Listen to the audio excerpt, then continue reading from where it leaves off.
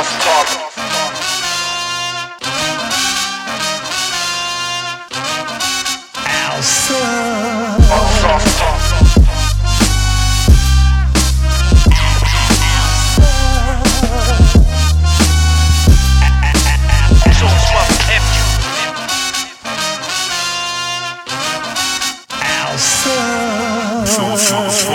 now listening to the Sauce Talk podcast. Today's guest is one of the most fascinating young Italian entrepreneurs on this side of the Mississippi. In an age when good, family-owned, multi-generational businesses are being pushed out by corporate America, this gentleman manages to maintain that good, wholesome, family-run establishment that we all get warm inside just thinking about. Inheriting his family business, which opened up initially in 1910, he proudly carries the torch and pushes the brand forward, adapting to the modern way of commerce, all while still maintaining that vintage family mom-and-pop atmosphere. He'll serve you a world-famous tomato pie. He'll make you a crab pasta dish that'll blow the button off your dungarees. And he'll also demo your house, rehab it, and sell it to you, all while smiling and playfully insulting you in the most pleasant, offensive Guinea way. Please welcome the owner of Iannelli's Bakery, Vincent Iannelli. What's up, baby? Hey, appreciate you. Thanks for having me on. How long did it take you to get here today? Too fucking long. Yeah, it doesn't help that it was raining like a savage. That and I woke up and I was like, I got plenty of time. And then before you know it, here I am. I get here a little bit later than I anticipated, actually an hour later. That's all right. Welcome to the Arcade. So before I get into it, I want to tell the listeners how I actually found out about you.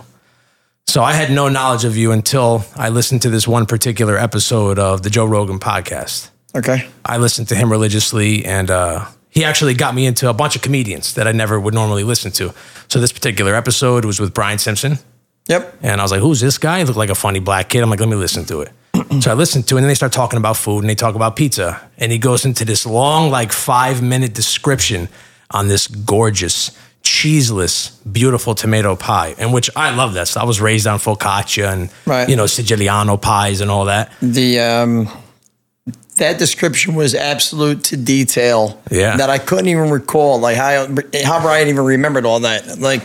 It was honestly, it was completely outlined exactly how he told it. That's exactly how it portrayed. To a T. To a T. Yeah, it was a great description, and you recommended him have it cold, and all that. And after I heard that, I was like, damn, I want to try this pie. Philadelphia is not too far from me. Right. Iannelli's Bakery. So I said, you know what? It's going to be a good deal. So I go on Instagram, and I believe at the time, your Instagram was private. Yeah. I believe. Yeah, it was private. So I had to send you a request. I had a couple situations going on. A couple exes. Yeah. Tugging on the old tug of war with the old Brajol. Yeah. But I had to go check that out. And we started talking here and there. And after, you called me, we started chatting and jiving and all that. And, I thought you were fucking hilarious. So here we are. And now we're here after, that was a couple years ago, I think. Yeah, that was a couple years ago. Yep. Actually, 2 years, I think. It might be actually 2 or 3 years since Brian was there, and because I remember the call, Brian hit me up, and it was I believe it was in July, and I was already I think I was back from the shore or whatnot, or maybe I was at the shore, and he was like, yeah, I gave you a plug on Joe Rogan and whatnot. I was like, that's nice of you, thanks, Brian. And your phone probably exploded after that. I went on there, I was like, let me see what happened over here. Let me watch it, whatever. There's a whole there's a course to go through it, try to get on Spotify, because I wanted to see the video of it. I was like, let me see. I was like, yeah, of course. Damn, I was like, that wasn't a mention. That was a full description of my full-blown experience, meeting Vincent Iannelli, going to Iannelli's, and then the whole story behind it where, Steve Simone, a good friend of mine, brought all the comics in. It was Brad Williams, it was Brian Simpson, it was Jake, I'm sorry, I can't remember your last name at the moment. It was Rocco, once again, I don't remember your last name as well, but I apologize on that. And 1, 2, 3, 4. Yep, that was it. That was all of them. So the two headliners were Brian Simpson and Brad Williams. One was at Punchline and one was at Helium. Oh, okay. And Steve had brought them in. He said, we're going to go see a friend of mine, blah, blah, blah. And Steve Simone, I met, I'm going to say probably about 5 or 6 years ago in L.A. at the Comedy Store, with my good friend Brett Ernst. I wish. I've never been there. I wish. Okay, dope spot. I mean, I haven't been there in a minute because Brett doesn't live there anymore, and I haven't been back and forth to LA with clients recently. But I would fly to LA, meet my clients roughly around this time, host luncheons for clients out in Orange County, LA County. Okay. And I would meet up with Brett, and then Brett would have a show, a set over at the Comedy Store. And we cruised over there, and I picked Brett up, and we drove down and whatnot. And it was dope because I love comedy since I was a kid, since one of my uncles, got me into watching this, that. I used to watch Def Jam on Friday nights, 12 a.m. midnight. Yeah. 12 a.m. midnight, Same. HBO. I used to record it, and then my little sister and I would watch it the next day and just laugh again because I would want to watch it with her because she didn't see it yet. And she was like, did you record it? Did you record it? She was little. She was 4 years younger than me. So I'm like 29 again. And so I was about 6 probably when it happened. But anyhow, we got to the Comedy Store and probably go do a set. He was like, yeah, just go chill in the green room. I'm like, I have no idea what that means. Yeah, I didn't know until these Rogan episodes either. So we're in the green room or whatever, and I met Steve, and we're talking. I met all these other comics or whatever, and the one thing that I always knew, just a rule of thumb, like I never acted like a fan. I was just like, hey, what's up, man? How are you? And I met Steve, and Steve was like, yeah, I'm from Delco, whatever. I was like, oh, that's cool, blah, blah, blah. And we started talking about, I don't know if you recall these, but do you remember the satin jackets? The satin Italia jackets? Oh, yeah, of course. Okay, with the button-down ones. Yeah, yeah. All right, the satin Italian jackets. So Steve was telling me this story about how these two twin brothers, when he would get on the bus, I don't remember, these two Italian kids anyway, when he would get on the school bus or whatever, they had these fucking jackets, and he was like, man, I wish I had one of these fucking jackets. And I was like, oh, yeah, I know the jackets, blah, blah, blah. Now, fast forward, when Steve brings the comics in, I don't know who the comics were. I really didn't know who they were. I was like, yeah, just come on over. Let's eat. You know what I mean? I'm all about it. Just come on over. I'll feed you. You know what I mean? We'll be good to go. We'll have some fun. Yeah, yeah. So Steve comes in. I got him a jacket made. Oh, wow. Yeah, I remember. Well, I remembered from what was it. He was so humbled by it. He was like, I don't know how you remembered. I was like, dude, I never forget people. I just don't. I mean, it's just something that was instilled with me since I was a kid. I always remember people that are just good, nurturing people. Steve's a gem. Steve's a good guy. I mean, all those guys are really good. Really nice guys. When you really get to know them. I mean, not the set, just who they are. I'm sure. Yeah. Awesome people. And their stories are just life-changing. But so you made him that nice jacket? Yeah, I got the jacket made for him, whatever. And he was like, I can't believe it. I mean, it was the whole thing where he got the jacket on and whatnot. And then I went to go see, I don't know if I went to see anybody that night. I may have went to go see Brad's show. I don't recall, but maybe not. But I mean, it was, and I made friends out of that one day. I made friends with Brad, Brian, Rocco, Jake. That's awesome. And then from there, I just became friends with a lot more comics moving forward. I'm sure they would, every time they were in town, they would come bring them by or hit you up, I'm sure. Yeah, I mean, I made good friends with Jimmy Schubert. He's a class act himself. Obviously, Brett, I've been friends with Brett for over 10 years now. Yeah. And, Michael Yo, became friends with him. He's hilarious, absolutely hilarious. He came over to my spot October 21st. Yeah. Oh, dope. October 21st. He actually shot something in, shot a little segment whenever I seen him. He's definitely a humble guy. He's a good dude. Yeah, most of them, I haven't met many comics, but the few that I did, they're all at least the ones that I met, they're very nice. Have interesting stories, interesting upbringings, and they're obviously hilarious for a reason. Yeah, 100%. I mean, like I said, like growing up, my uncle would listen to Dice Clay. Oh, the best. He would listen to Dice on the way up or whatever, and he would just be laughing because my uncle lost his license. So he would have to get Ubered from my other uncle. Yeah. So they used to live in King of Prussia. I mean, most of them still do, but my uncle would have to sit in the back. So they would buy Econoline van. My grandfather would sit in the passenger seat. My other uncle was a designated Uber uncle driver, and my Uncle Dave would be on the left, and my Uncle Claude would be on the right. And then I would be in the back because I would go up and back and forth to my grandmother's house to hang out with my Uncle Claude or my Uncle Dave because they were both single or whatever. And my Uncle Claude was in hunting, guns or whatever, and comedy. He was always so funny.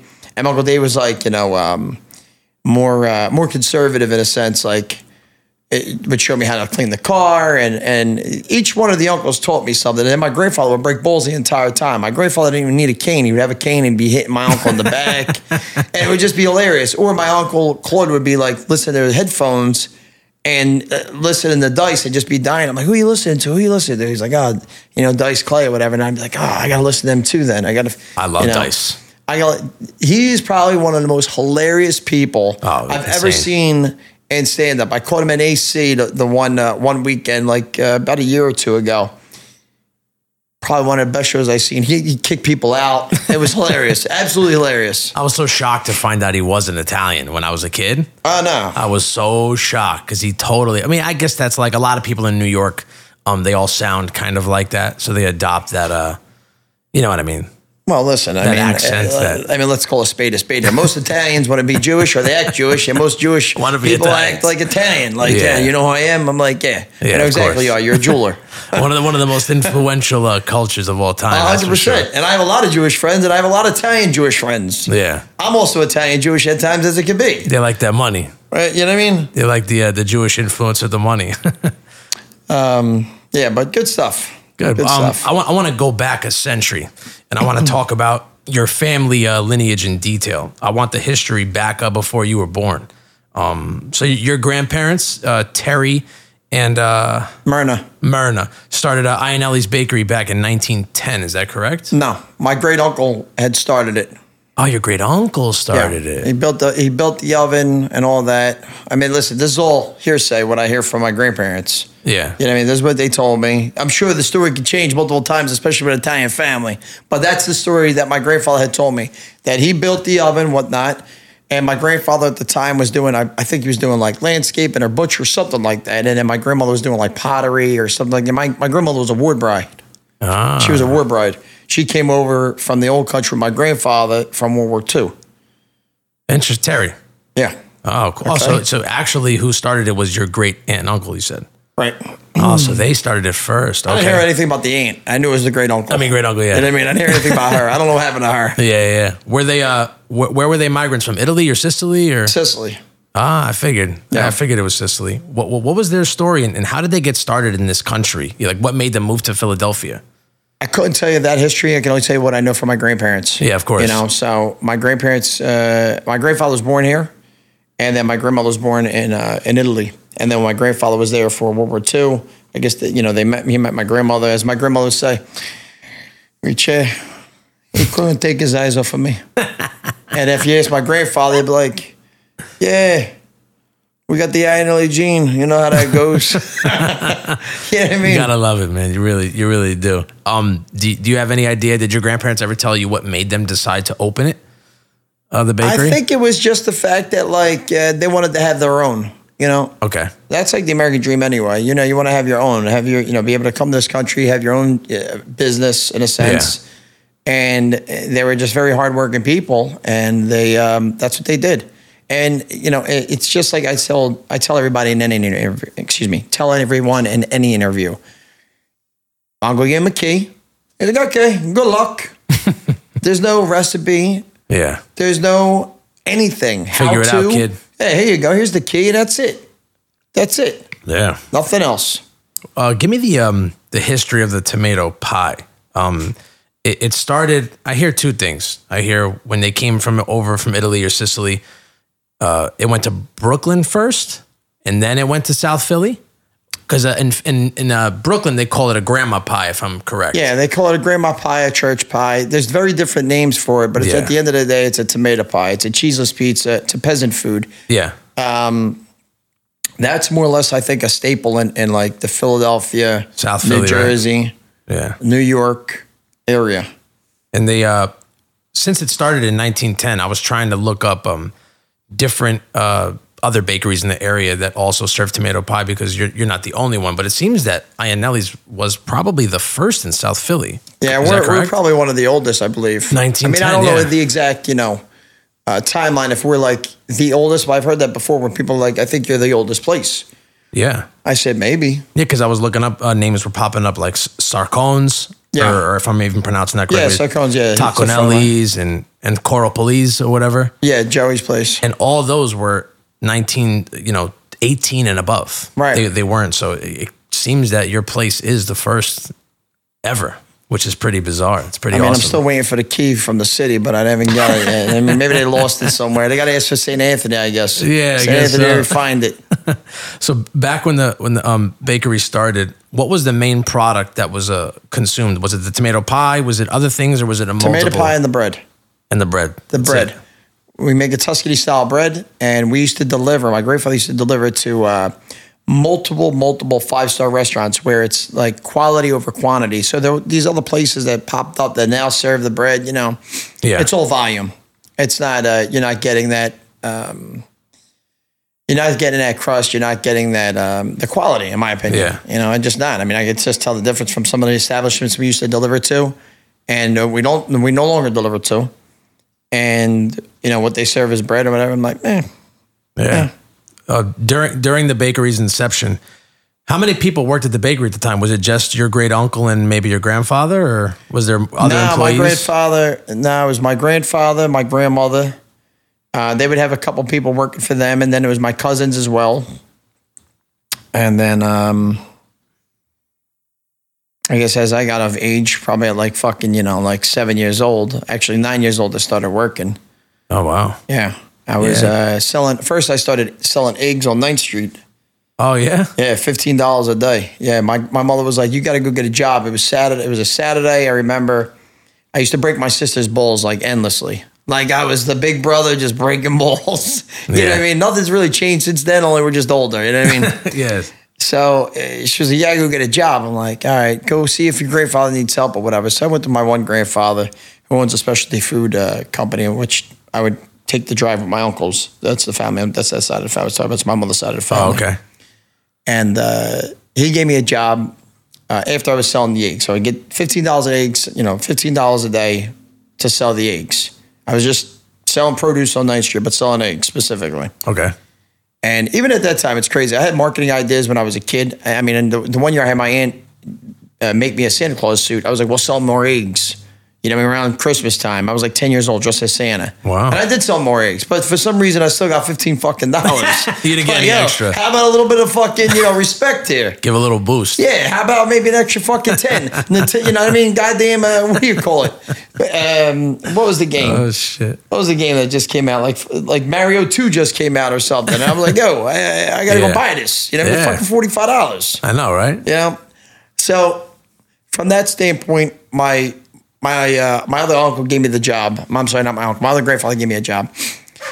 And the job just wasn't for me in a sense. I was like, okay, what I got to do? He's like, go sit over there and make sure, nobody steals. I'm like, that's it? Just sit here like a dick? Like a security guard, like a fucking dick? You know what I mean? Like they're behind the counter. They're all having fun. I was like, and here I am, like in a different world. I'm in a different world over here. That's no good. No, I'm sitting there watching. I'm like, I'm about to steal something just so I could fucking report something. This guy just came in and stole Nutella. You're bored. You're a kid. You don't want to sit. And guess what? I was pocketing a little Nutella for my sister and I. I was like, who's going to miss this? This is the good shit too. You were lining the cargo pockets. The Nutella with the glass jar, not the plastic. Yeah, the good stuff. The difference with when it's in the glass. Oh, it tastes way different. It's in Italy, that one. Right? Yeah. And, tastes way better. Right. Brought it back and me and my sisters were like, oh, look what I got. I mean, like I was a fucking Nutella drug dealer. Oh, shit. So he gives me that job, $20. I said, okay, I made a $5 bump. Yeah, a little but boost. I'm sitting here like a dick. So then I start doing a little bit of work at my other grandfather's, which is the bakery. And my grandfather was giving me $35. Ooh, that's an upgrade. I was waiting on customers a little bit, but I was in the back, making the bread, doing this or whatnot. How old were you at this point? I had to be about like 10 or 11 at this time now, maybe 11. When were you born? Are you around my age? No, I'm not. You're way older than me. Probably. I was born in 86. Yeah, I was born in 96. No way. Yeah, wow, real. You're fucking young. I really feel old. I mean, I was going to say you look young, but I didn't know your actual age. Yeah. A lot of people don't either. Sense. It's a mystery. Yeah. Oh, God bless, man. Good for you. So you started there around 10, so wow. Yeah, so anyhow. Damn, I was out of fucking high school when you started working there. Holy shit. Man, between you and the last guy I interviewed, I feel like an old fuck. Yeah. Oh man, it's all right. You're only as old as you think you are, right? So that's when you started. So you got that bump in pay. So I got the bump in the pay, and then I went back to my other grandfather. I was like, listen, I said Great Pop Cheese, because I had Great Pop Cheese and Great Pop Bakery. That's how we would differentiate the names of which grandparent we were speaking of when I tell the story to my sisters or my mom. And I would say, oh, I said, went to Great Pop Cheese, and I said, my other grandfather's giving me 35 or whatever, because I'm like, all right, negotiate. I got to negotiate. You know what I mean? Maybe I get 40 from him, and then I'll stay over here with this dick job I got. Yeah, double up. So like a typical Italian, we'll go over there then. Yeah, get lost. Right. Okay. No problem. I'm out. Yeah. I went back, and ever since then, I was there. I never went back to my other grandfather's. I worked strictly at the bakery because I had more rain. That's why. Yeah. I had more rain. Like I would have,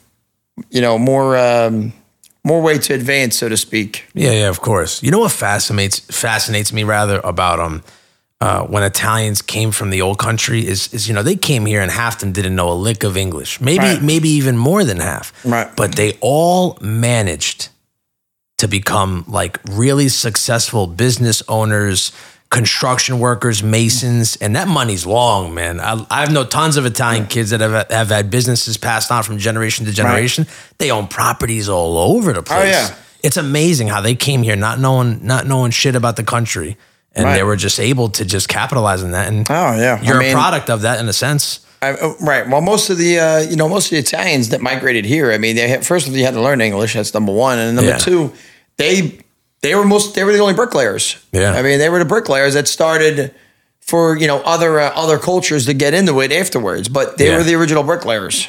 Yeah, it makes total sense, but it's amazing because I know there's tons of. I mean, in Jersey, there's tons of Jancarellis all over. That's another last name that's really big in the North Jersey area, and they all have grandparents that passed the business on to them. And it's amazing how most of the kids, the generations, sometimes as the generations go further down the line, you see like the new generation kids, they don't really want anything to do with it. Right. So it's pretty remarkable that you continue to stay in the family business. Yeah, we keep the tradition going. I mean, not exactly in today's world and how it should be, but I mean, that's just the way I do it. Yeah. Did you enjoy it at first besides the bump in pay? Did you enjoy that lifestyle and being in the bakery and learning the business when you were a kid? Yeah, I did. I enjoyed it. I enjoyed it. But it took a lot of different experiences for me to understand, what direction I was going to go in. And obviously sometimes with, my family, with anybody's family, sometimes you got to strong arm people for them to understand your value. Of course. In the business or in the family in general, like what's your, like I bring a lot of value, between the ideas, the work ethic, and the connections. Well, clearly, I mean, from the outside looking in, you seem like a real go-getter and you're a hard-working dude and you really keep at it. So it's obvious. I can tell from just not even knowing you personally. Well, I mean, that's 100% true. I mean, most of the women I date don't want Happy Meals. So therefore, I mean, I'm going to be honest with you. They want the lobster and shrimp. And so do I. So I got to hustle for that. Most of the time, I'm dating myself anyway at the restaurant. I'm there by myself, just enjoying a nice meal peacefully, Yeah. So before you actually took over the bakery, were they kind of grooming you for that and preparing you? No, it wasn't nothing like that. It was nothing like that. Really? A lot of times people do think like, this was just handed to you. Like, you have no fucking clue what I had to go through. Enlighten me. What'd you have to do? How'd that process go about? It's interesting to me. I like those type of origin stories. You know what? Like I said, you had to strong arm the situation for the people to understand your value. So I was like, a couple things I ran into, like where I had to roll out, I would just move to Florida. I just rolled out and moved to Florida. I just left. Wow. I left a relationship. I was like, I got to go. You just got up and went. Well, I mean, certain things with that too, I had to go. So I left this relationship situation. My family was like not understanding the value. I was not getting value all around between the relationship, family, and the business. Like they weren't allowing me to grow. Okay. The shop has a lot of potential to grow. And I was like, I'm not getting that. So I got to go to Florida and do me. And, give me a call when you guys figure it out. Yeah. So I was down there probably a couple years. Where in Florida about? I started off in Daytona Beach. Did you know anybody there? Or you just got up? Oh. Nope. Similar to the Italians coming over here. You just started a new life. I just rolled out. I became a certified marine mechanic. Really? Yeah. Also, that probably translates to what we'll talk about later, you being a spear fisherman. Yeah. So, well, yes and no for that, but I'll let you know when we get to that. I could elaborate a little bit further than that. But, excuse me. Anyway, I moved down to Florida. I was in Daytona, then Ormond. I believe it was Ormond Beach, which is right outside of Daytona. And became a certified marine mechanic. And then start moving my way down to like Lauderdale area, Miami area. And then before you know it, I had 3 different jobs. And probably one of the best times of my life. That if I did get into spearfishing at that moment, I probably would have never left. Oh, yeah? You would have loved it too much? I probably would have never left. Yeah, I mean, just being on the water is just a phenomenal, it's just like the tranquility of it all. Just relaxed tranquility of just being in the water and not thinking about anything. Yeah. Yeah, I could imagine. I for one, I'm not really into the ocean. It intimidates me. So it's just not for me. Yeah, some people are like the unknown. They don't like the unknown. For me, I'm like Aquaman. I'm like, I just made friends with fucking Flipper over here. Yeah. And now I'm gonna ride this dolphin to the Bahamas. I'll see you guys on the way back. Yeah, I can tell though if I got over that fear and really got to embrace the water and enjoy it, it's definitely probably a freeing feeling. Like I know guys that are surfers and stuff, and when you're doing anything like that or swimming with the fishes or being a spearfisher, you really feel one with nature, and it must be nice. I'm never going to know. I'm too much of a pussy. No, I feel you. You know what I mean? So after you went to Florida and you got that license and whatnot, what brought you back? And as soon as you came back? No, I didn't come back. My father called me and he was like, so what do you want to do with the business, whatever. I was like, send me the credentials. And I had my attorney take a look at it. He was like, what? He was like, what? I was like, send credentials. And I had my attorney take a look at this. What the fuck? I said, I'm not just going to leave here and roll back up and be back in the same position that I was already at. You're smart, man. I'm not doing any of that. I'm just not doing that. Yeah, you're a real businessman, and, for sure. Came back up. And unfortunately, at that time, my grandfather was passing. Oh, sorry. Yeah, he was a good man. And, I took that over. Your father wanted nothing to do with the business? No, that wasn't it. It's like my father didn't have the capabilities to do it at that time. My father was really great. He was above his time. He was beyond his time. My father had a pizzeria known as Captain Pepperoni. Oh, yeah? And he beat out 500 pizzerias back in 1981. No shit. Captain Pepperoni. And that was in South Philly as well? Yep. Was that on the same street? What's that, Passyunk? Is that how you pronounce it? Yeah, Passyunk. But it wasn't on the same street. It was like on McKean Street, neither McKean. But here's the thing. My dad had girls roller skating to deliver pizza. Like fucking, what, Sonic? Like that chain, that fast food chain, Sonic. They come out on the skates and serve you the pie. Dude, I don't know about that one, but my father had that where girls would go and deliver the pizzas. So, or my father would tie like something on the back of the motorcycle and pull them. Get the fuck out I shit you not. You have pictures of that stuff? I have pictures of my dad dressed in his outfit. Like my dad had an outfit. It wasn't like it was like a domino outfit in a sense, but it was like his own mascot. Pepperoni. He was his own person. I got to see pictures of that. That's amazing. Yeah, we're gonna be bringing that trademark back. The Captain Pepperoni for what I have coming in for the future. Oh, that's exciting! Yeah, you got to make stickers and all that. Pins. Well, we're bringing all that back. I'm bringing that back as the mascot for what's soon to come with Iannelli's in the new generational of I Want It Now type thing. Ooh, I'm excited. I can't wait. So how old were you when you after you got the credentials? How old were you when you took over Iannelli's? I don't recall, actually. Yeah? I don't recall. Happened? You're trying to figure out my age over there. I keep trying to dodge. No, I just like, it's innocent, trust me. I just like origin stories. And I just like to, it's the journalist in me. That's fine. You can cut that part out. That's fine. We'll give it a chop.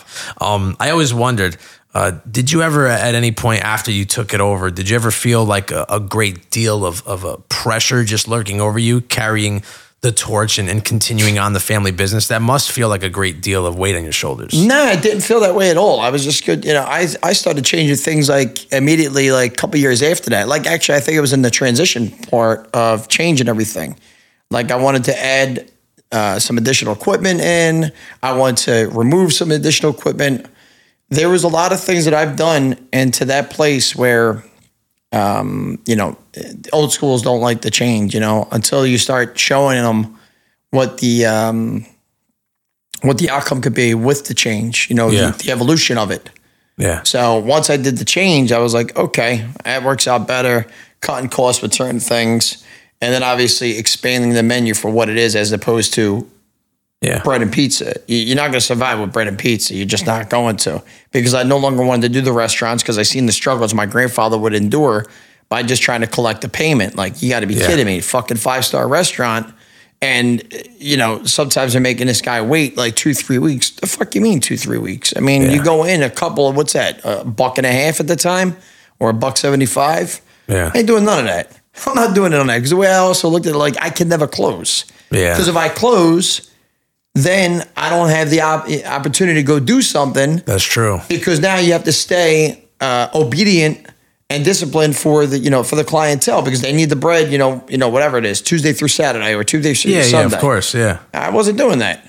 Yeah, that's got. I'm not going to change my lifestyle because I was like, nah, we're going to get rid of that, and we're going to add additional equipment to do sandwiches, a bunch of other things. Yeah, that's the thing about the older generation, that they're very stubborn, especially Italian older generation. Italians can be stubborn in general, but the older generation can be real stubborn. It's their way or the highway. Well, listen, I mean, a lot of families don't talk for 15, 20 years. No, it's true. I mean? It's true. It's sad, we're but all true. there. I mean, I got that too. That's why you need the businesses that excel are like a young person like yourself coming in and reinventing the wheel almost, and changing some things, keeping the core of Iannelli, right, you have but then to keep the core, pushing the brand forward with newer things to keep it moving. You have to go with the times. You have to go with the times, 100%. Yeah, I mean, as an adult now, right, getting older, since you've been in it since you were a kid, do you find yourself enjoying it more now, especially that you're the owner, and do you enjoy keeping the brand alive, or does it sometimes feel like, this is kind of like repetitive and annoying?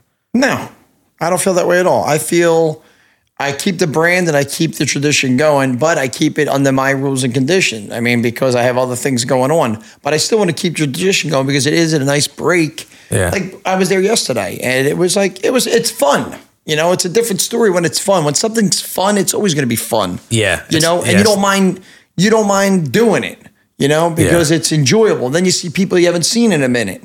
And then you just, bullshit with somebody or seeing how they're doing. Hey, what's going on? Blah, blah, blah. Or when you have somebody come in, man, I used to, my dad used to take me here when I was a kid. I can't believe you saw the tomato pot. Like, yeah, those traditions that people are accustomed to, they can't find anymore.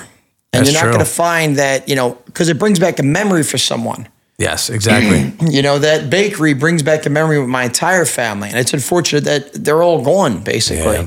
Yeah. So that's also a tougher road. When people say, I mean, I should be here every day. I'm like, I should be here every day? Really? The one year when I gave up electric for Lent and I didn't know about it, where were you at? Yeah, right. Yeah, I mean, where were you at when I needed that extra sale? Where were you at? You know how it is. All that shit's easier said than done. Yeah, so it's more enjoyable the way I do it now. It's so much enjoyable, and I really enjoy it that way because it reminds me of so much of my family, my great aunt, number one. I mean, she was my best friend. And, even my grandfather, because the shit that we used to do in there was just comical. And I just remember that. Even my little sisters and I, we'd be climbing on the flour bags because my grandparents lived upstairs at the time. Then we would go downstairs and play hide and go seek or just, bring balls or something. Yeah. Or whatever. So those memories that people come in and be like, and they taste something. Number one, food always brings people together, of course, in my opinion. And number two, the memory that you get from having something that you had when you were a kid just brings back a memory of who you were with and the engagement from it, and also the happiness and joy that brings to you if that person is no longer. Yeah. So to me, I'll continue to keep that tradition going because it makes me happy. I see people come in or whatever. That's beautiful, Or we talk, even with new clientele to come in, I'm not the run-of-the-mill kind of place where you're a number to me.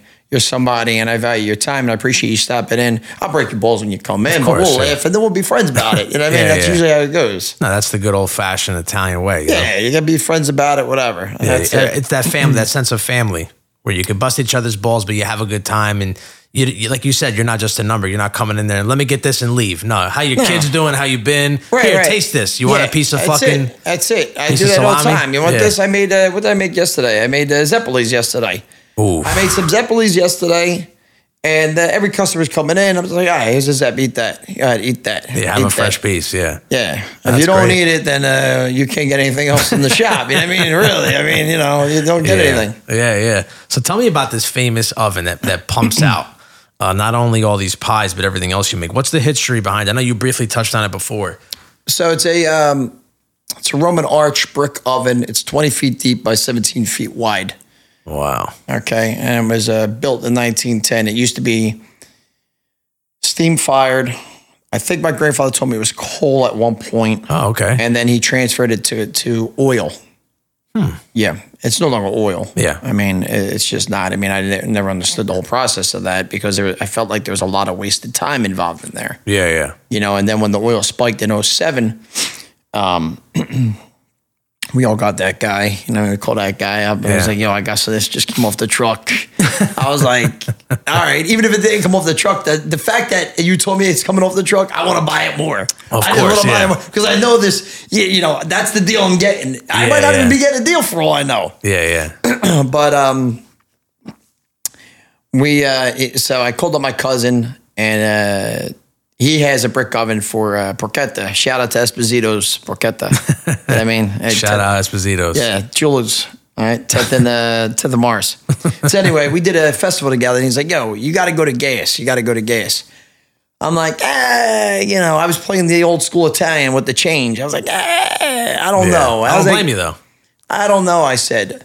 So I go over to his place. He was like, look, I was like, okay. He's like, yo, I got a guy for you, whatever. Call this guy up, whatever. He was like, yo, I just got one off the truck, whatever. I'm like, all right, let's do it, So. Swapped it out? I buy it. I installed it. And I'll never forget, it was a Sunday I closed. I closed at like 1 o'clock. I believe 1 o'clock I closed. And I finished installing it at, I think 3 in the morning. Jeez. And my dad was coming over because my whole family lived at the block. It was like my grandparents 2 doors away, my Aunt Donna across the street, my dad right next to my aunt, and my Aunt Carla next to my dad. And then my cousins at one point were living above my aunt. So my dad walked over, he see the light on, he was like, what are you doing? And he comes over. I said, I just finished installing it, Dad. I was there by myself. So I fired up, whatever, because I had electric and gas had to hook up. And it didn't start. I'm like, what the fuck is going on here? I said, I know it's not my install. So I called the guy up. So he's troubleshooting over the phone. He's like, just do this. Boom, started right up. I was like, okay, we're in business now. I just got to regulate it to figure out because oil burns hotter than gas. But I never understood the whole time aspect. I guess that's all they could do at the time, my grandparents. So with the oil, you had to turn the oven on. Okay. All right. You don't have unlimited. You have a limited supply because you have oil. Yeah. Turn the oven on. Heat the oven. If you heat the oven, shut the oven. Mop the oven. Jeez. Okay? Mop the oven, hot water, burlap bag, spin the mop in the oven to get the seeds, soot, flour, etc. Then sweep the oven. Oh, now we could bake shit. Okay? Now you bake all the bread first. You put the bread in, and then you put the pies in, and the oven's at 600 degrees, 700 degrees, whatever it is. And then you take everything out. Now for the second load, turn the oven back on, repeat the process. Okay, now with the gas, I wouldn't have to do any of that. Oh, man. I turn the oven on, I cook with the oven because it's a cleaner burn. There's no mopping, sweeping. I mop it still, but it doesn't have to be mopped the way they were mopping it every day. Yeah. It doesn't have to be. We sweep the seeds out, etc. But we cook with the oven on. And the better part of the story was we saved so much more money between the oil and the gas. The gas I have unlimited. Oh, that's interesting. Yeah. I have unlimited. At one point, we're paying $1,500 a month for the oil. Wow. What's the difference now with the gas? At that moment, now it's probably a little bit more, but not by much. $350 for the whole building. Look at the difference. $350 for the entire building. That's a hot water tank heater. That's the gas heater upstairs as needed, for the apartment. That's it. So not only did you, innovate and change the oven, you saved the place money. Right. Easier, cleaner burn. And I'm sure the taste is identical. Identical. Oh, so identical. And that's when the new generation is helpful. Exactly. Identical. Because I was like, this is crazy. You know what I mean? Wow, that's interesting. So, I didn't know about if it wasn't for, quick shout out again to Jules. Yeah. If you didn't show me, right. If you didn't show me that, like, I would probably have never be like, okay. But I was like, yeah, just save money or whatever. So, and on top of that, you're able to pump out more product because you're not spending as much time cleaning. Wasting time, All you're doing is turning that oven on. It takes about 10 to 12 hours to get that oven the right temperature. But once it's at temperature, it's less time when we actually open. So pre-game, as far as prep everything the day before, turn the oven on for 12 hours, whatever. Heat the oven, shut the oven off. Next morning, turn the oven back on. Yeah. It doesn't take as long. It takes a couple hours. Oh, that's great. You know what I mean? To get it to temperature. And then before you know it, you're just cranking out pies, bread, whatever. The famous Iannelli's oven. Well, thank you for that history on that. Yeah. I want to talk about the sauce on a tomato pie because if I'm correct, it's different than the sauce that's on a traditional pizza, right? Or is it similar? I'm sure it's going to be similar, Yeah. I'm sure you can't give me your recipe, but it does seem a little more, not as loose as a typical, because the cheese, I guess, would contain most of it.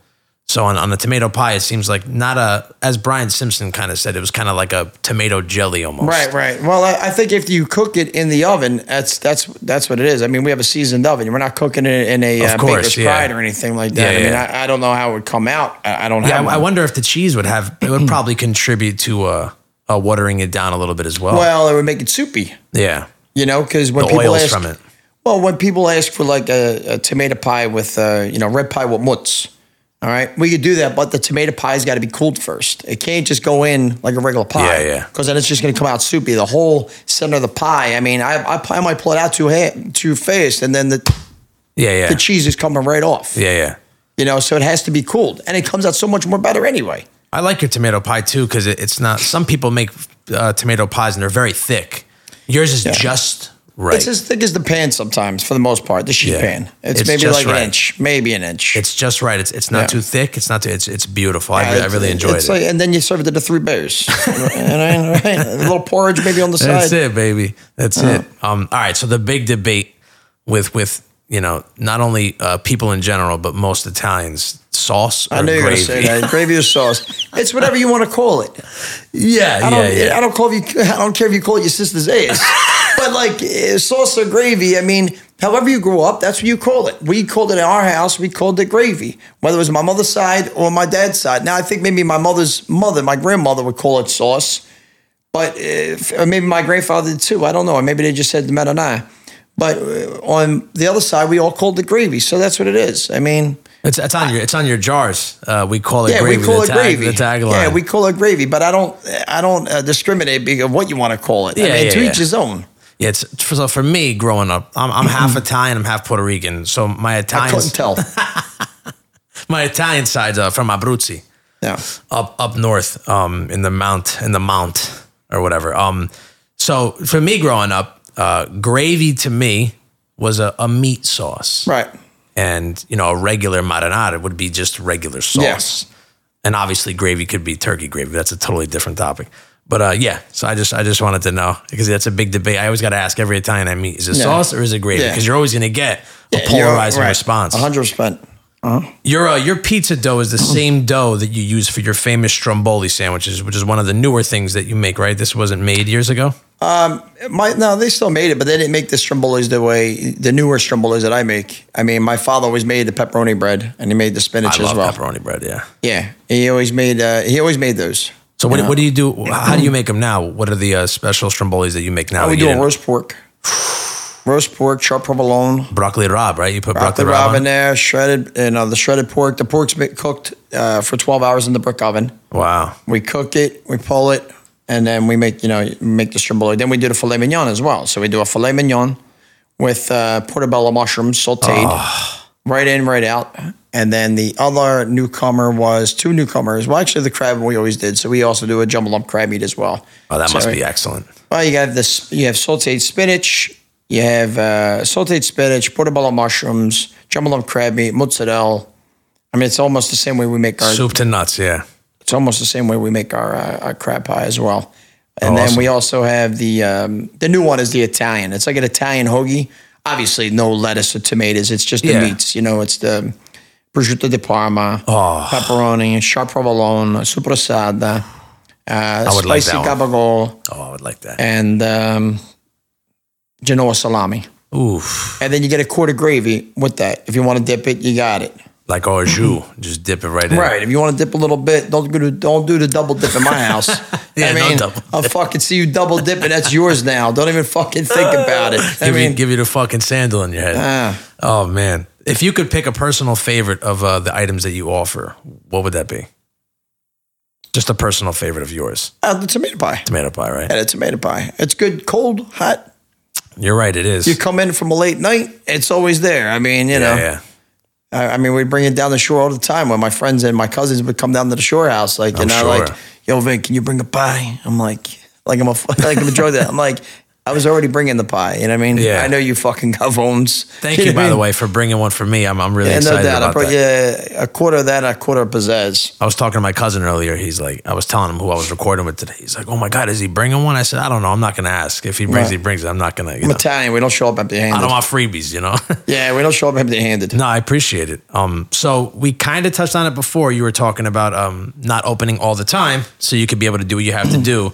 So it's known that you're open only 15 days a year. Correct. Back in the day, back in the bakery's heyday, you used to be open 7 days a week, right? Yeah. When did that stop, and when did it switch to 15? When you took over? No. Probably about 10 years ago. I changed everything. Oh, wow. I started getting my hands involved in other endeavors, other business endeavors. And then I was like, I have to just start, we're going to cut hours and we're just going to change things. And there was a point where we were open for, I think, like a year. I didn't open up for a year because I was figuring out the mechanics of the new endeavors. I was figuring out a few things. And I was like, okay, all right, we're going to open back up. Getting all your ducks in a row. Exactly. Game plan. Understanding the fundamentals of what I was doing so I could take that to another level as well. Awesome. And that's exactly what I was doing. So about 1 year, I believe it was a year, I closed completely. And people, he fucking closed. Yeah, he fucking failed. I'm like, okay, you're probably never a customer. Okay. And if you're watching this, you're still a fan. Yeah, of course. But, then we went to 15 days. I mean, it got hype in the past, 3-4 years now. I got real hyped up about it because it's a special experience. Well, it's an experience when you come. Yeah. It's not like I said, it's not a run of the mill. Like, you're not a number. I don't treat you like a number. I never have. I value your time. I appreciate you coming in. And guess what? If I am making chicken cutlets, it's a damn good chance you're going to get one. If I'm making it, like, just eat this. Yeah. You're not getting that everywhere else. You're getting, who you are. You're a number. What exactly are the 15 days? Is it mostly just in the fall? It varies. It runs between October and March. Oh, okay. Mm-hmm. Yeah, that's interesting. I like that. Probably added more days this year because we're doing a whole lot more shipping. So it won't be full menu. It'll basically be like inventory menu. Like, hey, if I have to be there and we have to make like 100 tomato pies, I'm like, I have an extra 20. If anybody'd like one, stop over. Yeah, like you do on Instagram and you promote and stuff like that. Right, exactly. Like Papa, I got 10 left. You want them? Come get them. Right, exactly. And that kind of, it's kind of special when you obtain one. It's kind of like collecting rare items. Oh, yeah. It's like, yo, I got one. You know what I mean? Yeah. You're like, nah, I can't do it. He's only open 15. Yeah, I like that. I'm a collector and stuff, so I enjoy having stuff that not everybody has. It's like on the list at the club, though. It's like, I got a guy. Don't worry about it. Vinny said, I got you another one, by the way. Yeah. So you also, I don't know if you still do it, but I remember you used to offer like a tasting menu, like a fine dining experience. Do you still do that, or is that totally done? I got rid of that long ago. We were doing that for like Fridays and Saturdays, right? Yeah, Fridays and Saturdays. I started that. I mean, we did okay with it, but then I was like, how much could I possibly do? How much could me? Is it worth it? Right, like how much could I possibly do as a person? How much could I possibly do? Like I'm working, Tuesday, Wednesday, Thursday, Friday, double, Saturday, double, working a half a day, Sunday, I'm off for Monday. How can I possibly do all this? Yeah. It starts to take a toll on you. And I had to start just changing things. And, basically, like I said, it's fun now. At that moment, it probably wasn't as fun and it wasn't enjoyable as it is today because I appreciate it more. Yeah. From my day to day, of what I do on a day to day, as opposed to, between, real estate, construction, etc. Yeah. Where I don't deal with, sometimes fucking morons. Yeah. As opposed to just, good people just stopping in, like, just having fun in the back kitchen, breaking balls, having fun. And it's like therapeutic to me. Yeah. I enjoy it that way. Yeah, I could see how like that could be, especially if it's only a couple days a week. Is it really worth all the hassle? And how many tables could you have in there? Well, we had, I think we had 10 or 12 tables. I think it was 10 or 12 tables. Oh, that's pretty decent. And it was like a fixed menu in a sense or whatever. You couldn't pick, right? It was different every night, right? You just came there, booked your shit, and that's it. Whatever you had, you had. Right. It was. I like that. There's some restaurants that still do that. Yeah, it was a fixed menu, but like I said, I was like, nah, this is just too much. I was like, I can't keep doing that. Yeah. I gotta ask. So one day I'm walking in the store, right? And I like potato chips, so I'm always grabbing a potato chip. You might know exactly what I'm going to say. So I see this Hers potato chip. Okay. It's tomato pie flavor. Yeah. So I said, holy shit. But it wasn't like your tomato pie. It had the Parmigiano Reggiano sprinkled on top. Yeah. It was Joey Corpolese. And it said Corpolese. Yeah. I said, how the fuck they going to give this jerk off? I mean, I don't know if you're friends with him. Yeah, I met Joe one time. How are they going to give him when yours was historically before his, and yours is pretty well known? Why didn't they approach you for this potato chip? I don't know how they did it, but I think it was like a voting thing from customers submitting thing. I don't know exactly how they did it. It was in the summer, and I didn't give a fuck anyway. I was down at the Jersey Shore living my life. I was I don't give a fuck. I'm down at the shore. You know what I mean? I was just shocked. It was really surprising to me to see that. I'm like, what the fuck? You got Iannelli over here. He's well known. All these people, but I never heard of this fucking place, but I heard of your place. You know what? I never heard of Corpolese either until I met Joe. I met Joe at it was like an event at the Comcast Center, I remember. Yeah, that was the time I met him. We were just bullshit. It was me, my little sister, and my niece that were there. And I couldn't even tell you how many years ago that was. Oh, wow. That was a long time ago, though. And I noticed like he has the Parmigiano sprinkled on top. Yeah, they did a Parmigiano on there. A couple of places do that. Yeah, I mean, you could do it if you want it. We don't do it. Is there any reason why you didn't do it, or it's just a preference? I mean, it's a preference. I think it's based on what the customer would like. I mean, if you want to do it, you can do it when you go home. Yeah, or whatever. on your own. Yeah. We won't do it though. Yeah. Well, we kind of touched on this also a little bit. We sprinkled throughout the podcast, and you're a man who wears many hats. I mean, not only are you the owner of your family business, as we've been talking about this whole time, but it's also amazing how you're a spear fisherman, which we touched on. And, you include your fresh catches in your cuisine and stuff. You're a man of the sea. Oh, yeah. So you briefly touched on how you got into it. But when you came back up here, how did you start incorporating that into your business model and you wanted to have your crab fresh? Was it always like that with your parents' tradition? I mean, your grandparents' tradition? Or? Well, the crab gravy is my grandmother's recipe. Okay. That's definitely her recipe because, I mean, the crazy thing was we were very fortunate to have grandparents on both sides, all of our grandparents. We didn't realize how fortunate my sisters and I were. We had, my other friends, when I was kids were like, oh, I only have my grandmama. I was like, oh, really? I was like, I have my grandparents. You never realize how fortunate you had it. Yeah. And then on top of it, I mean, golly knows what shit they were eating. I know what we were eating. We were eating fucking good on Sundays. Yeah. At grandmom's house, if you went to either one of my grandparents' house, either one of the shore points, my one grandparents had a shore in Ventnor, which is right south of Atlantic City. Okay. Close to Margate, though, like right there. And we're still there now. And then my other grandparents had a house in Wildwood. Oh, okay. And I knew how to eat from both sides of the family. I mean, I used to go down the shore with my uncle at Wildwood on Thursday. Okay, with my grandmother, my grandfather, my uncle would drive, and I'd go down the shore on Thursday. Immediately when we would stop, get seafood, fresh clams, everything. And I would eat like a champion. And my grandmother, who would make crab gravy on that side, made it differently from my other grandmother on my bakery side. So Grandma Cheese made it different than Grandma Bakery. Oh, okay. I got to buy a jar of that. But the crab gravy, we ship nationwide. Iannellibakery.com. Visit us today. That's it, baby. But my grandmother would make the crab gravy, and we used to like that one much more because the flavor is probably excellent. Right. Because we would all be on the beach, and it would be like every Sunday was like the same exact thing, and my grandmother would be like, she would leave the beach early to go start cooking. And we already set the table, my Aunt Donna. I believe that's what we used to do. Me and my Aunt Donna and my two sisters and I, we'd set the table. Then my Aunt Donna would take us to the beach. I was very fortunate to have my aunt always take us because my dad, at the moment wasn't really that involved in us. Okay. Because my parents were divorced. And my aunt would take us to the beach or whatever, and, we would all go and whatever, and then we'd stay on the beach with my aunt. And my grandmother, we would get the ice cream man or whatever. I was fortunate to have that. And my grandmother would be like, okay, I'm going to go back to the house. I started dinner. Vice, what do you think our grandmama should make? I said, I don't know, Grams, what do you want to make? I think I fatto a crab macaroni. I'm going to make a crab. I said, Grams, don't you make that every week? Shut up, you son of a bitch. You just like your father. I'm like, in our house, cursing is just like a natural, Oh, of course, in both languages. Well, it's nothing malicious. It's just in terms of endearment. Yeah, it's of course. Never anything maliciously, It's never like anything. My one aunt would call me little motherfucker, and I thought my name was little motherfucker until I was like 4 years old. She'd be like, come here, you little motherfucker. I'm like, oh, hi, Aunt JoJo. Hi, Aunt JoJo.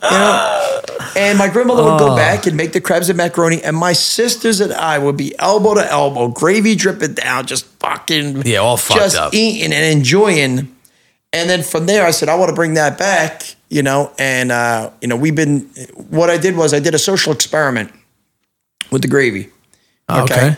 I did a social experiment, and back before farmers markets became overly saturated, which they are, yeah, they're very overly saturated, and before also townships, we even wanted a little piece.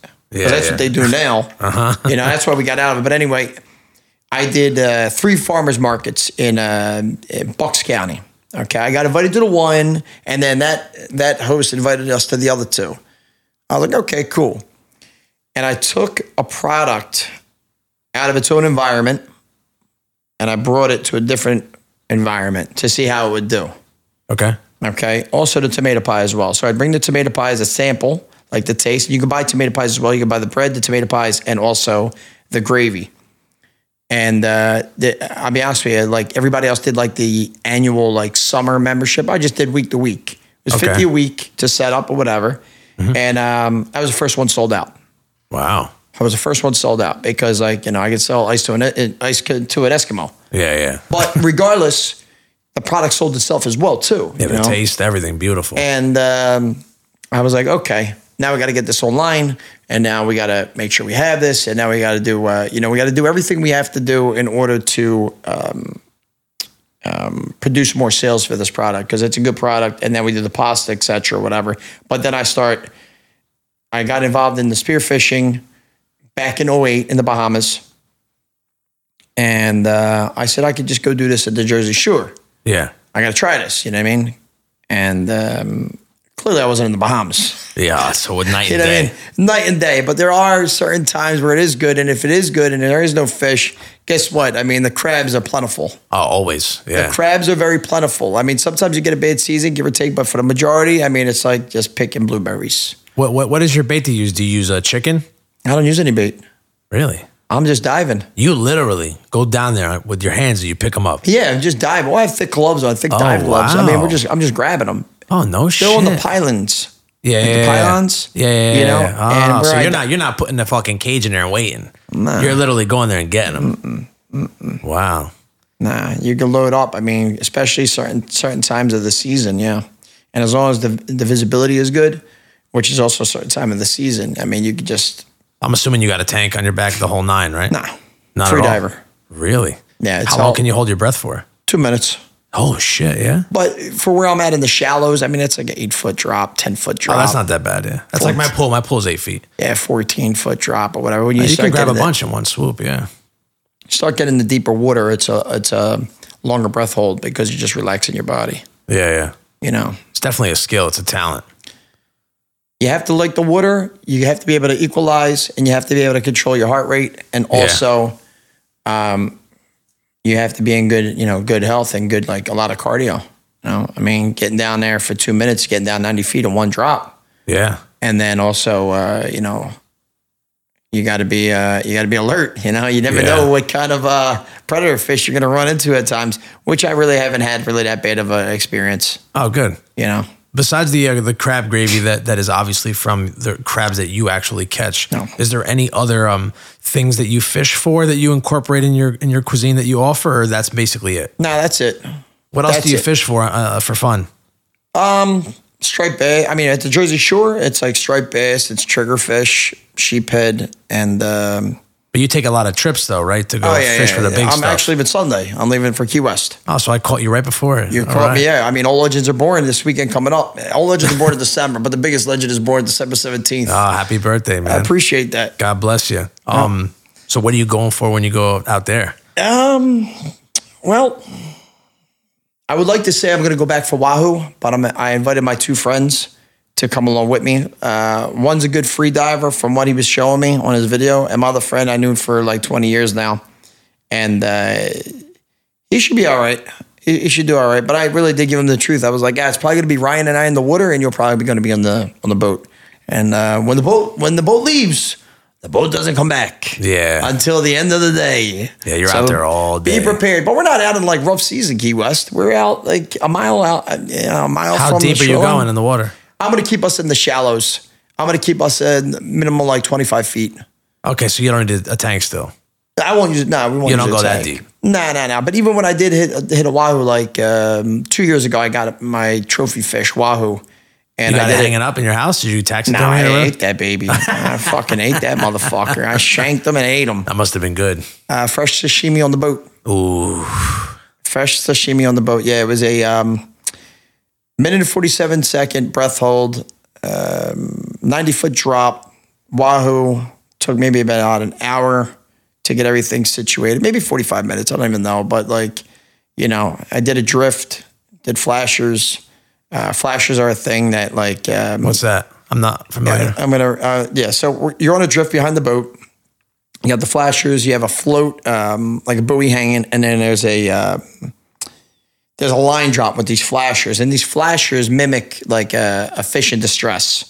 Oh, so okay. Imagine like a spoon, how like shimmers in the water. Oh yeah. Okay, that's what it looks like, And then I didn't see anything for a minute, and then I went down, and this guy just came over like a little curious, and then I have a hand flasher too that I'm just shining, like trying to get his attention to get him a little bit closer, but I just stay real calm and chill.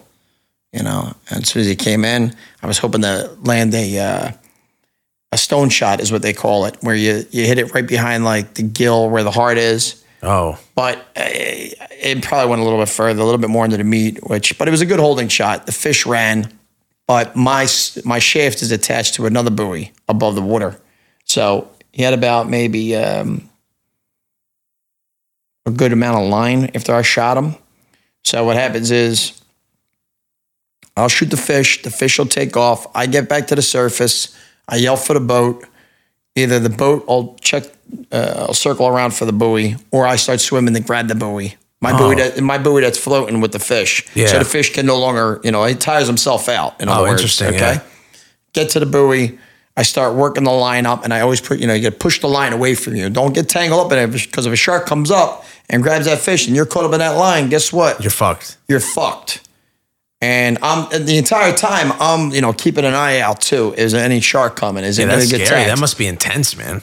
You know what, man? I don't look at it like from a scary perspective. I look like I got to get this motherfucker. I'm eat this motherfucker. Yeah. So your adrenaline's going, but you don't want to get too much. You want to make sure, because you don't want to use that much energy as you're working this fish up. As soon as you work the fish up, underneath the gills, I grab it, and I immediately brain it with a knife. I brain the knife, brain the head. I also cut the heart to bleed it, and then I'll brain and bleed. And a lot of people are like, oh, the shark. While you're underwater? Yeah, a lot of people are like, oh, the shark. I'm like, nah, we're good. Yeah, because the blood will start coming in the water. Yeah, but I brain and bleed all the time, every fish. It's a better way to do it. And then once you open up the cavity of the fish, you get in the boat, and the ice will actually cool the fish quicker. All this while you're underwater? Well, like I'm at the surface. You're up and down. Well, yeah, I have a snorkel on. I'm at the surface, and then I get the fish, and I throw it right in the... That's intense, right man. in the boat. I feel like I'm listening to a National Geographic. Only I'm Italian. Yeah, that's interesting. I never met a spear fisherman, so... I love it. I absolutely love it. And what's it in? It's in like a gun that you fire off? The gun, it's a 55-inch rifle gun. I pull it back, 4-band. Wow. And, and you let it rip. And the shaft is attached to a buoy line. I can't think of the right word right now. It's not buoy line. It's a float line.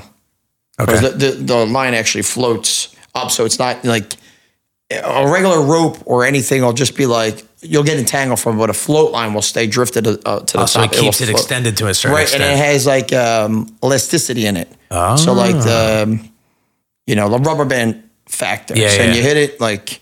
Oh, that's interesting. You learn something every day, man. I'm telling you, it's I learned spearfishing in 2008 when I went out. And you're addicted. Oh, yeah, I'm addicted. I met up with this guy. I was away with my brother-in-law, my ex-brother-in-law at the time. I should say my brother-in-law at the time. His whole Italian family. They go to the Bahamas the 29th week of the year. And my sister was there, and then he called me up. He's like, yeah, I owe your sister a surprise. The surprise is you. I'm like, oh, that sounds dope. I was like, what do I got to do? He's like, I'm going to buy your plane ticket. I was like, man, this is fucking great. Yeah. I said, I wasn't even in the other businesses I'm in now, but I appreciated it. I get there, and he's like, oh, you got to meet my friend SB Wu. That was the guy's name.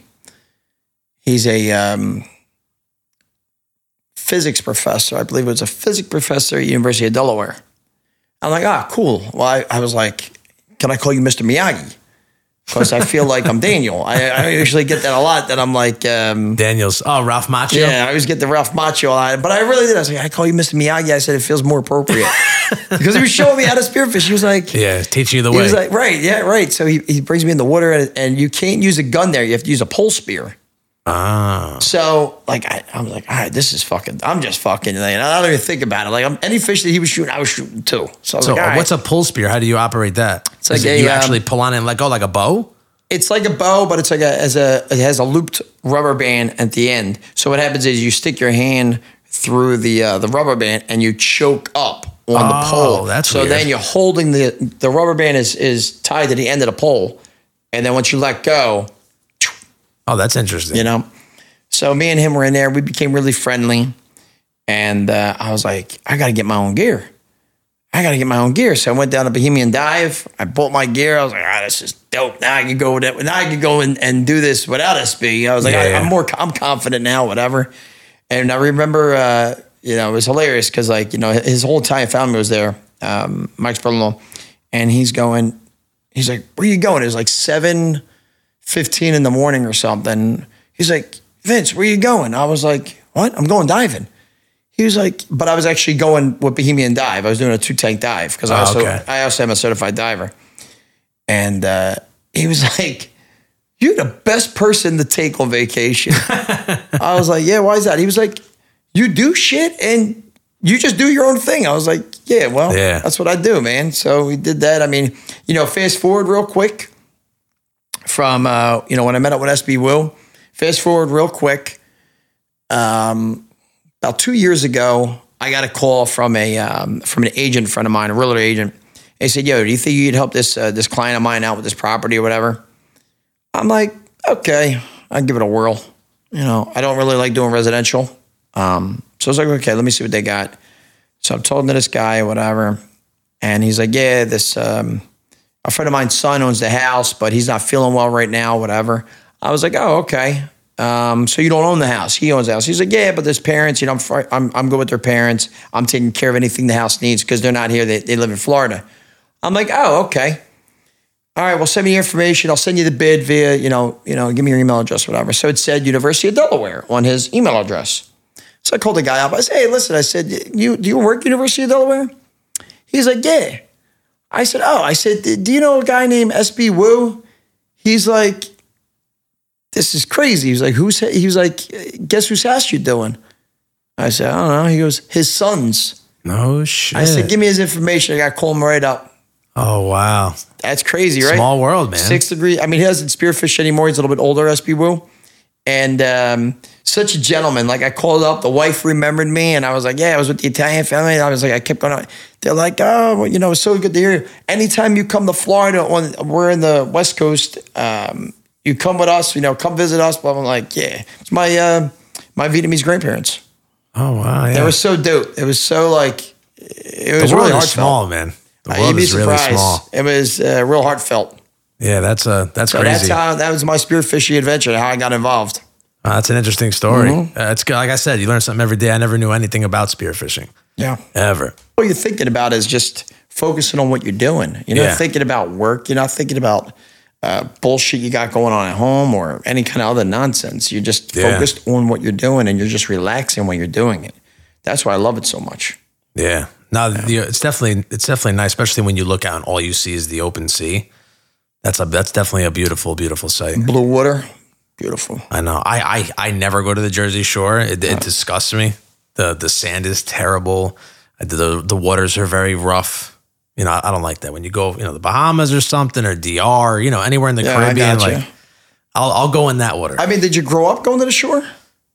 Not really. Most of the time I spent in the shore was when I was in high school, going to Seaside, you know, getting a hotel room, getting banged up, partying all weekend. Yeah. But that's you're not dealing with the beach. Yeah, I hear you. I hear you.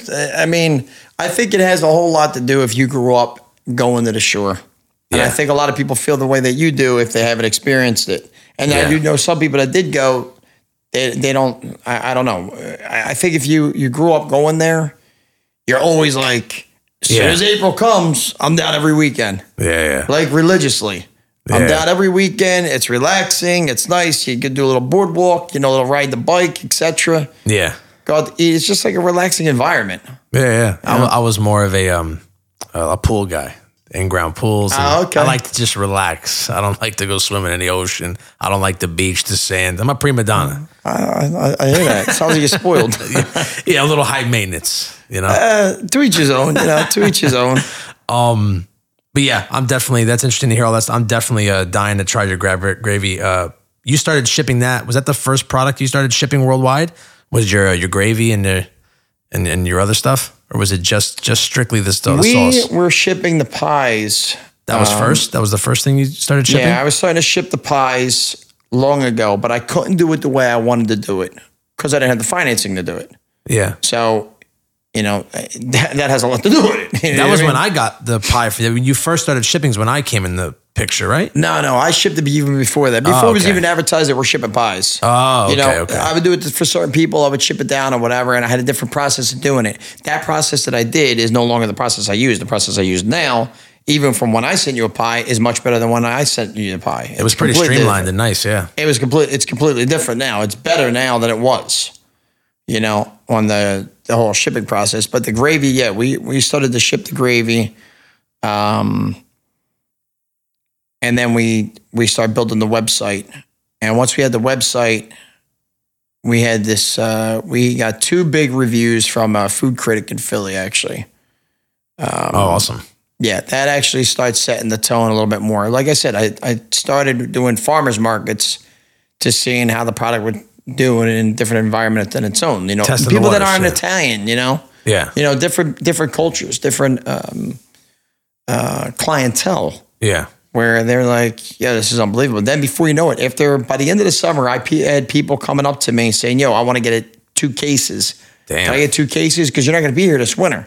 Because the farmer's market would end after the summer. Of course, yeah. So they were like, I want to get a couple cases. And I'm like, all right, this went better than I had anticipated, you know, because you don't know what to expect going in on it. Of course, yeah. You know, I mean, it is a lot of work.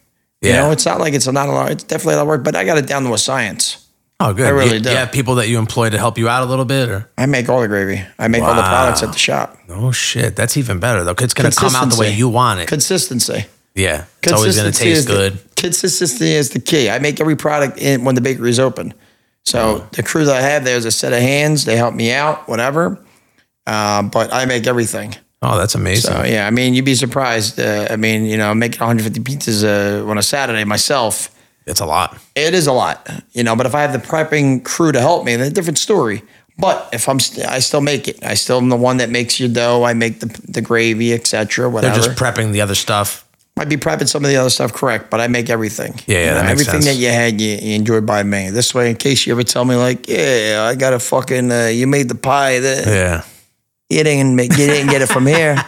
You didn't fucking get it from here.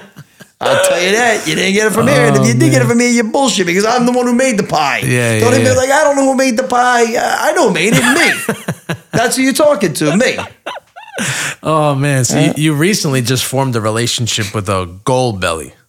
Yeah, correct. Yep. And that's not easy to get, from my understanding. It's an invite. They don't just work, with everybody. Don't work with everybody. No, it's an invite. Actually, the call came through from, shout out to my friend Frankie Oliveri on our Pat Steaks.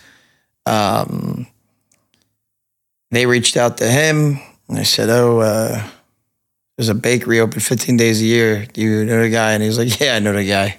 Him and my dad were very friendly. Oh, awesome. You know, we knew both families, even Gino's and Pat's, for a long time. And he put me in connect with them or whatever. And here we are, so to speak. Yeah, that's fairly recent, right? It started in September, the partnership. Oh, that's awesome. Yeah. Has that made your life easier as far as like their shipping system and whatnot? Well, how does it work? We ship everything. Oh, okay. But it funnels through them. Like they help push it and sell it. It's based upon the national marketing. I mean, they handle all the marketing, national marketing they handle. Oh, interesting. I mean, it's a good partnership. Oh, that's great. How far do you ship? Is it worldwide or it's nationwide? Nationwide. And when we originally started the shipping prior to Gold Belly, we were already shipping nationwide. Oh, okay. But I think this is the stepping stone that we would need in order to advance to what we're trying to accomplish, which is more national marketing. Oh, yeah. No, it makes total sense. Congrats to you and thank you. Gold Belly. When I saw that, I was like, oh, because I know, like, you know, you gotta know a guy to get in there. Or like you said, it's invite only. So it's definitely special. And I'm sure the sales went berserk after you got on there. No, they went pretty good. I think it's like, a learning curve in a sense. I think it's going to start out, but my sales guy is really good. And he was like, hey, we expect you to do X amount of sales for, every week, blah, blah, blah. I mean, we're fluctuating right now. But I think give it about a year or so, I think we're going to be there. Nothing's going to happen overnight. I mean, everybody thinks that is just, Yeah. And since you're only open a certain amount of time a year, your pizza is only available still during that time on Gold Belly? Yes. Oh, okay. Yes. So it's even exclusive on the exclusive network. Exactly. That's even better. Exactly. That's cool. Yep. So not only are you a bakery owner, not only are you a fisherman, but you also have Iannelli's construction company. Yes. I see you're wearing the shirt right now. Or is that the bakery shirt? Yeah, that's the bakery, but we do have the hashtag of the property Guido. Yeah. So you're also property management. You do rehabs, demos. You're even a realtor. Is that correct? How did you doing all this all while still owning the bakery, and which also makes sense why you're only open 15 days a year because you gotta attend to all this other stuff. How did you get into Iannelli's construction and all that stuff, being a realtor and whatnot? Was that family? Did that start in your family, or was this is also something that you did on your own? I did that on my own. I mean, I did that on my own. It was one of my exes. She had a friend, whatever, that was an agent or whatnot, and she put us together. And we originally met, I believe, in the summer or something like that. I remember they said, "Oh, we're gonna go to his house for like a barbecue or whatever." I was like, well, I'm going to bring food. I was like, they're from Jersey, South Jersey. I'm not going to insult the North Jersey. You know what I mean? They're from South Jersey. I was like, I better bring some food. You know what I mean? That just goes hand in hand with any Italian. If you're going somewhere and you're not familiar where you're going, bring something that you're going to eat because you're going to be good with it. I mean, or eat before you go. Because I don't know what the house looks like. Yeah. I don't know. I come from a very clean family. We're clean people. Yeah. So I've been in many properties where I'm like, fucking, you still living in here? Yeah, right. You know what I mean? It's crazy. I ain't gonna do well with me. So anyway, she hooked us up, and she said he was looking for somebody, whatever. And I was like, oh, okay. Now I didn't exactly at the time understood what he was doing, but I got my license, whatever. We start working together. I was starting to really work well with it. And selling properties, and then I got involved with some hedge fund companies. Damn. Where, excuse me? I said, damn. Yeah, I got involved with some hedge fund companies where we're handling and managing their portfolios as far as like whatever they had. That's major. Yeah. You start dealing with hedge funds, that's big coin. Yeah, we're handling, like I said, and we start managing those properties, and it kind of snowballed from there. I mean, I kind of plateaued my business relationship with my mentor, so to speak. So I kind of plateaued right there, and I just went on my own. And I started Iannelli's Construction because we started getting more business driven from the hedge funds as far as like what was needed for marketing. Okay. As far as like, I'll just give you a small example. Okay. You get an acquisitional buy. Acquisitional buy is basically a property that's being bought for a acquisitional price better than a wholesaler in a portfolio. Okay. Okay. So that price doesn't dictate what the real value is. It'll give you an as-is value of what we would produce and then an ARV value, which would be an after repair value. Like to see whether or not the client should invest the money in the repair, or should we just sell it as is, or is it occupied or vacant? So, and we started handling a lot of the repair factors and remodeling and just full property rehabs as far as for the hedge fund clients. And I'm really humbled by it, to be honest with you. I was fortunate. I was fortunate. I came from a lot of humble beginnings, and I never forgot where I came from. And that really is one of the selling stones that I stay with. And the bigger thing is, I'm also a lot of clients are in California, so a lot of them are in California with just an email response. So emails are good with me, but I like to talk to people on the phone. Of course, because you get to understand the person. And you understand their personality and how they expect things completed or whatever. So my other thing was I like to do old school sales and just put a face with the voice. So I would just keep flying out to California, meeting different clients. And they just, a lot of them were like not even expecting that. Like, oh, what do you mean you're here? I'm like, yeah, I'm here. I'm going to host a luncheon or whatever, as a thank you. I want to host a luncheon and like a gentleman. Like a gentleman. Exactly. Yeah. And then you start meeting more people. And that's just how it goes, And before you know it, if I didn't respond back on an email or something right away, they'd be like, "Oh, who's on that file?" Like, "Oh, Enzo's on that file. I ain't gotta worry about that guy. Yeah. He'll get back to you. Don't worry about it." I mean, because I've seen a lot of like bad work in some of these properties that we're in, like bad work where like we're fixing fuck ups, a lot of fuck ups, and then I seen other work where I'm like, why are we doing this? And the client really appreciates the honesty. The honesty and the ethic that you bring to them as far as like, you're not just trying to make $1 at the end of the day. You're showing them, hey, I don't know why we're doing this in a marketing repair. Yeah. Like it doesn't need to be completed. Let's just get it moving and get this property listed and, get it to the table. Yeah. So we could unload it, because every day, there's a holding cost.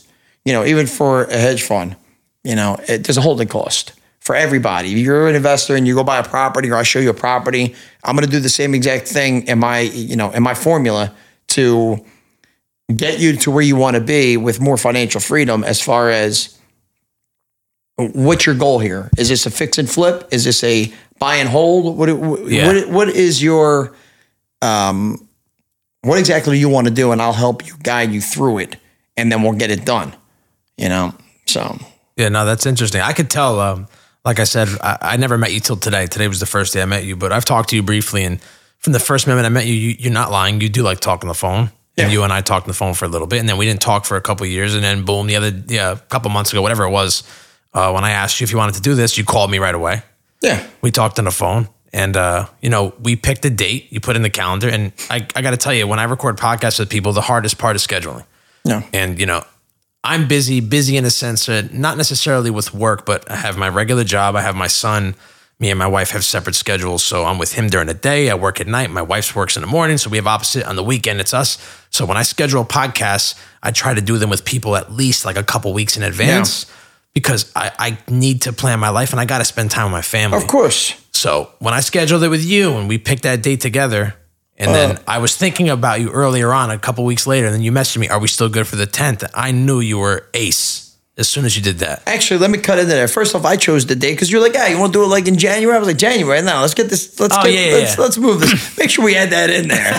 Because I was like, the 10th. I think the 10th will work. I was like, let's do it without the 10th. And by the way, there's a fucking monsoon outside. And I still showed up. You trucked here with fucking. I still showed up with bells on. Yeah, no, I knew. Like after that phone call, I was talking to my wife because we're very, we're best friends. So I was like, I booked to this guy. I'm like, I bet you, because I've had a lot of, like yesterday, I had to cancel for somebody else. I was like, I guarantee you this guy will be here. I could tell by the way you carry yourself, how personable you are on Instagram and stuff like that. I'm like, this guy means business. And sure enough, like a week prior, you're like, are we still good for the 10th? I'm like, of course. I was just thinking about you. So I really appreciate that. And it no translates. Doubt. I mean, listen, your time is valuable. My time is valuable. Yeah. I don't like wasting people's time, and I don't like my time being wasted for anything whatsoever, because like we're all busy. We all have busy schedules, no matter what it is, whether it's life, family, life again, business, and shit happens. I'm going to throw that one in there. Shit happens. Yeah. But, you have a commitment, and I like to maybe move forward with my commitment. That's probably why I'm busy the way I am. And that's why I'm very fortunate to be in the position I'm in with, my clients, where they understand, I understand, a timeline that needs to be executed. And if there's not a hiccup that comes into play, we try to accomplish that goal. I mean, there's sometimes unrealistically, like, so do you think this? I'm like, I got to be very honest with you. We'll do our best, but I can't guarantee you the sun, stars, and the moon's here. I mean, and that's not because it's on my hand. It's because of different scheduling of different subs, whether it's an HVAC or whether it's a... Got to be realistic. Or a painter. Yeah, I mean, listen, and they're like, I actually have I'm on a deadline right now for a property that we've been working on. And they said, I think we can get it done by Friday. I'm like, Friday when? They're like... the 15th. Now, listen, that was already on my timeline because I'm leaving the 17th, and I like to make sure everything is buttoned up beforehand. But, the other word was, my client used it, and it was like, hey, he was like, we want to get this house on the market. I'm like, okay, we have to be very honest with each other here. The week of Christmas, nobody's buying anything, and I understand you want to get it off the table on your end so you can move forward to, marketing, etc. And then the following week, but I will do my best to do what we have to do in order to execute this property and get it, on the market immediately. Yeah. But, once again, I'm waiting on one sub. Once the one sub finishes, because we're waiting on a change order. The change order was approved, which, a lot of times it's hurry up and wait with certain clients, hurry up and wait.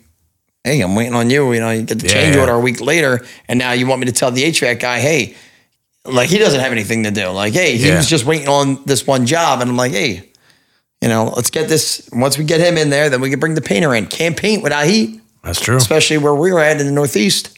Can't paint without heat. Yeah. Same thing in the Florida area.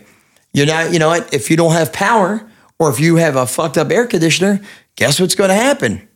Mold in the entire house. Yeah. So now what are you going to do? Now you got to rip everything the fuck out because you're going to have black mold, 5 steps back, yeah. 5 steps back, exactly. So, I can't do paint without the HVAC guy coming in.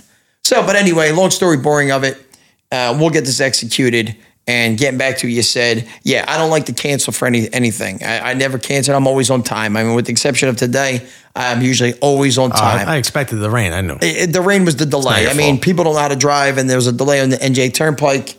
And apparently they're doing fucking construction on it again. I thought that was all done. I don't know, but it's always something, man. I don't know. Maybe a couple of union guys got to get a manila envelope or something. It's always that manila, man. The manila envelope, always. The manila runs the world, man. Hey, listen. But I appreciate your professionalism. Hearing your story today too, it's inspiring just to see how you really did all this on your own. I love that. You got to, you go forward. I love it. I really miss your Property Guido videos. You got to bring those back. We're bringing those back. I mean, some of the houses I haven't even been going in where I'm like, it's not even worthy. It's not even worthy, some of them. Some of them were fucked that you used to post the demos you were doing. Shit's all over the place, man. There's some of the properties we go in, I'm just like, people were actually like living in there. I'm like, you got to be shitting me. You were living in here? South Philly's rough, man. Have you ever had run-ins with like thugs and stuff over at your bakery? No. I mean, one of the thing was most of the properties we handle are in South Jersey area. Or is it North Philly? That's the rough one. Is it South or North? I think it's more or less the entire city. Every neighborhood. I'm sure it's like here. Every neighborhood has certain pockets that are really well. Where everybody is. Everything's good, but a lot of times, in every city, you can't avoid from people walking in your neighborhood as far as what their intentions are. You guys got to stay, street smart. How far are you from Kensington? Probably like 20 minutes. Bro, that place is crazy. I've been seeing videos pop up lately. It's Zombieland, man. It's a damn shame, to be honest with you, because in my real personal opinion, like I really feel bad for those people because it's like it's like somebody's son, daughter, aunt, uncle, mom, dad. It's somebody's family that's out there, and I understand a lot of people make the videos. They showcase that the city just doesn't take care of it, or or try to help, or whatever it is, And I understand certain people are just so far gone where you're just never going to get to them. And some other people are not. Some people you could definitely rehabilitate them and help them. But I don't know. Yeah, but it's crazy, man. When I see these videos, I'm just like, Jesus Christ, man. Yeah, it's pretty bad. Zombieland over there. Considering, a lot of people from different parts of the country know about it. Yeah. Yeah, it's gone viral, man. It's gone. Yeah, it's pretty bad. It's bad over here in Patterson too, in Jersey. Bad heroin issue there, but like Kensington is like on steroids. On another, it's really sad, and I don't know if that could even be repaired. I don't know. I don't know, but prayers going out to that people's family. Yeah. So what's in store for you? You briefly touched on it. Can you touch on it a little more, or you have to keep that Captain Pepperoni under wraps for now? Besides just knowing that you're going to do something with it, what's in future for Iannelli and any of your other business? Do you have any plans for 2024? I think so. We're going to focus more on our shipping. We're still going to continue our 15 days. That's just not going to change whether I'm living in Florida or not. We're still going to be there. Yeah. It's just part of my heritage with, just growing up in that neighborhood, my family. But moving forward, we're actually going to be recording this Friday pizza kits. So that's going to be something new. Yeah. And actually that's more targeted towards the kids, and that's where Captain Pepperoni is going to make a debut. Oh, that makes perfect sense. Yeah. So we're going to be doing pizza kits. So we start filming on Friday, and they're going to be... I can't wait to see it. Videos to teach the kids how to do it and stuff like that. It's going to be a video tutorial, kid-friendly, educated as far as like just give you an example. You wash your hands, get the apron on. Oh, I got to get that to my son when you make it. Yeah, we start making the pie together. The aprons will be personalized with the child's name. Yeah. We'll send it out to you, but you get everything. Oh, that's amazing, man. The dough, you get 5 pies and 5 different ingredients, 5 different toppings. Like I'll make 5 different pizzas, etc.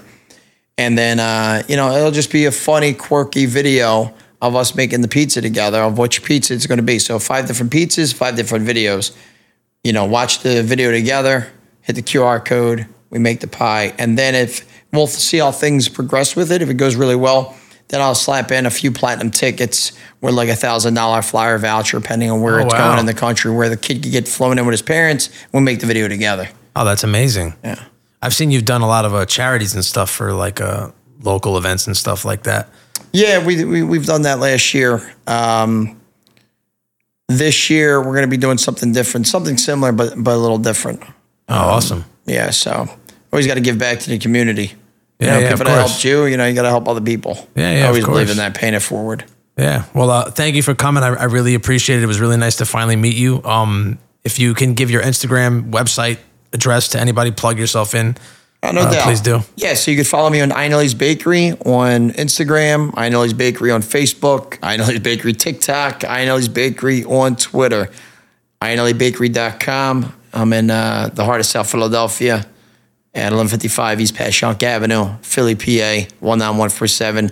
If you want to send a birthday card, maybe put a check in there. Don't put any cash in there in case the postman sniffs it. A little Manila, Thriller Manila. Yeah. Give me a little envelope in there. Birthday's on the 17th, for those of you that don't know. Oh, man. I don't believe in doing the whole, what's that thing called? The donation site? I don't do the GoFundMe. Cash only. Cash only. Well, thank you for coming, Vinny Vincent. Appreciate you having me. Thank you, brother. Have a good one. You too, man. Thank you.